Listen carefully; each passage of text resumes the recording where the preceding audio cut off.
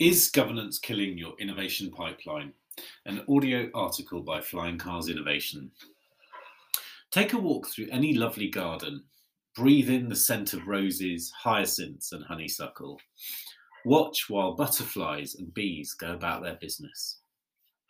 Fast forward 2 or 3 years. Suppose that same beautiful garden has remained unweeded and unloved all those years. It will be messy, overrun, and inhospitable. Left unchecked and seldom reviewed, your governance procedures will exhaust your most committed innovators. Over the last 5 years, we've spoken to hundreds of innovation practitioners about the obstacles they face daily. Governance of the innovation process comes up as one of the top 3 topics holding organisations back from greater impact and raising more money. Tight, restrictive governance means the best ideas don't even make the final cut of what goes into testing.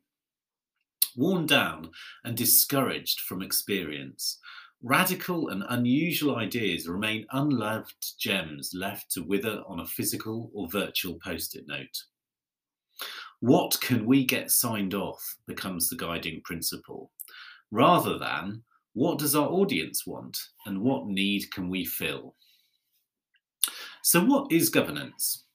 It's a complicated word that probably means something different to different people and organisations. Primarily, though, it's a set of rules and processes used by a business to direct and control its actions. It isn't inherently wrong. It's essential, and used correctly can enable and empower staff to get things done within a framework that manages risk. Sign-off and approvals process, spending limits, risk committee, investment committees, innovation boards. I'm sure many of these forums are familiar to you. In their own right, they perform valuable functions, but they're seldom, if ever, reviewed to ensure they are enabling. If governance is reviewed, it is common for extra layers and even tighter parameters to be added, further reducing freedoms. Instead of clearing the path for innovation, governance usually does the exact opposite. It forms some of the biggest barriers. This sucks up time and creates extra work that adds little value. In our experience, sign-off processes become convoluted, long and drawn out with multiple stakeholders, many of whom have low understanding of the audience the campaign or product is being produced for. These stakeholders often have little time or context to give considered input. Yet, their input can make or break the success of a product that's in the really early stages of development. As Chanel Woodland said, formerly the head of innovation at the Royal British Legion, sign-off is very stringent. Everyone wants to be involved. The original concept gets diluted and we collectively make it safe. Safe means an idea will get signed off. But at what cost? The signed off idea has often moved a long way from the original concept, and in crowded markets, we know that safe seldom wins. So what do innovation practitioners need from governance? Remove barriers, to allow them to operate at speed, and to allow them to access organisational resources.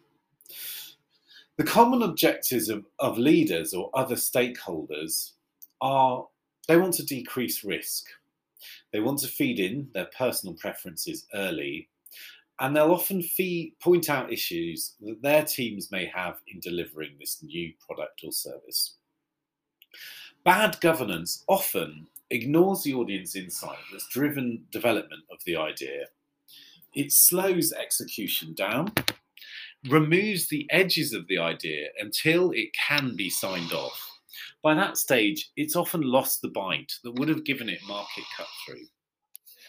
This leads to the least exciting ideas moving through the pipeline as they're most likely to be signed off.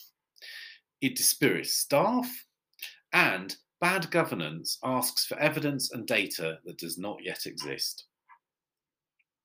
You should review your governance often. Suppose you want to take your innovation to another level of performance. You should regularly review that to make sure it's enabling your teams to get their jobs done. Speak to your staff. Is the process working for them? If not, improve it. Do not let your governance garden grow untamed into a jungle of barriers. Because innovation is usually the development of something new, a feature or product, often extra layers of governance are created, things like an innovation board or a committee. From what we've seen, innovation boards just don't work because of the opposing objectives of many of the stakeholders sitting on that board.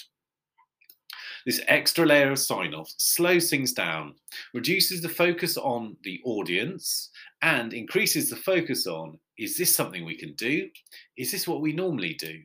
Is this good for us or me? Decision making by consensus often leads to risk aversion and the safest bet winning. Groupthink can veer away from making risky decisions. As one director of income generation we spoke to said, governance slows us down the most. There's no way to avoid it. We set up a spin out business for people living with a health condition, but we still get sucked into the vortex of charity governance.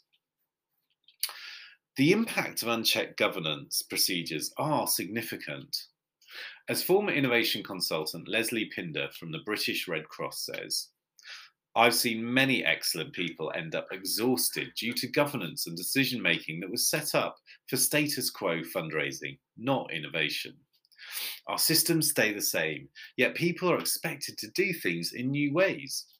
The challenge is those brave folk who take risks are often not supported by the processes and systems of an organisation, but they're still expected to remain brave and push despite it. Pressure is put on the few who end up exhausted and burnt out. But listeners, do not fear. There are many ways you can avoid losing your best ideas and people. Some solutions. Co-create a sign-off process that works for all stakeholders. The way you sign off on business as usual campaigns does not work for innovation prototypes that need to pivot quickly and work to minimum viable product principles. So, design something bespoke for innovation. Create a clear list explaining what you as an innovator need governance to do. Then, create another list explaining what the organisation needs from good governance. Then, create a new merged and balanced objectives list taking into consideration those two different perspectives. Find some common ground and commonality. Try to keep formal governance as slimmed down as you can while maintaining confidence and trust in what you're doing. Then map the critical stakeholders across your organisation and see what level of communication they need. Try to keep this as lean as you can. Try to avoid creating an innovation board. Instead, discuss with key stakeholders how your team can help theirs and what kind of big problems you could solve together. Gather your requirements twice a year. Outline how you're going to assess their requests, because innovation boards quickly become full of politics and tribalism. Finally, try to model delegated authority as much as possible. Governance should not be about exerting control. Trust your staff to do the right thing without signing off every element multiple times. So there you have it. If you really want innovation to thrive, make sure you're tending to the garden, channel Charlie Dimmock, and get your pruning gloves on.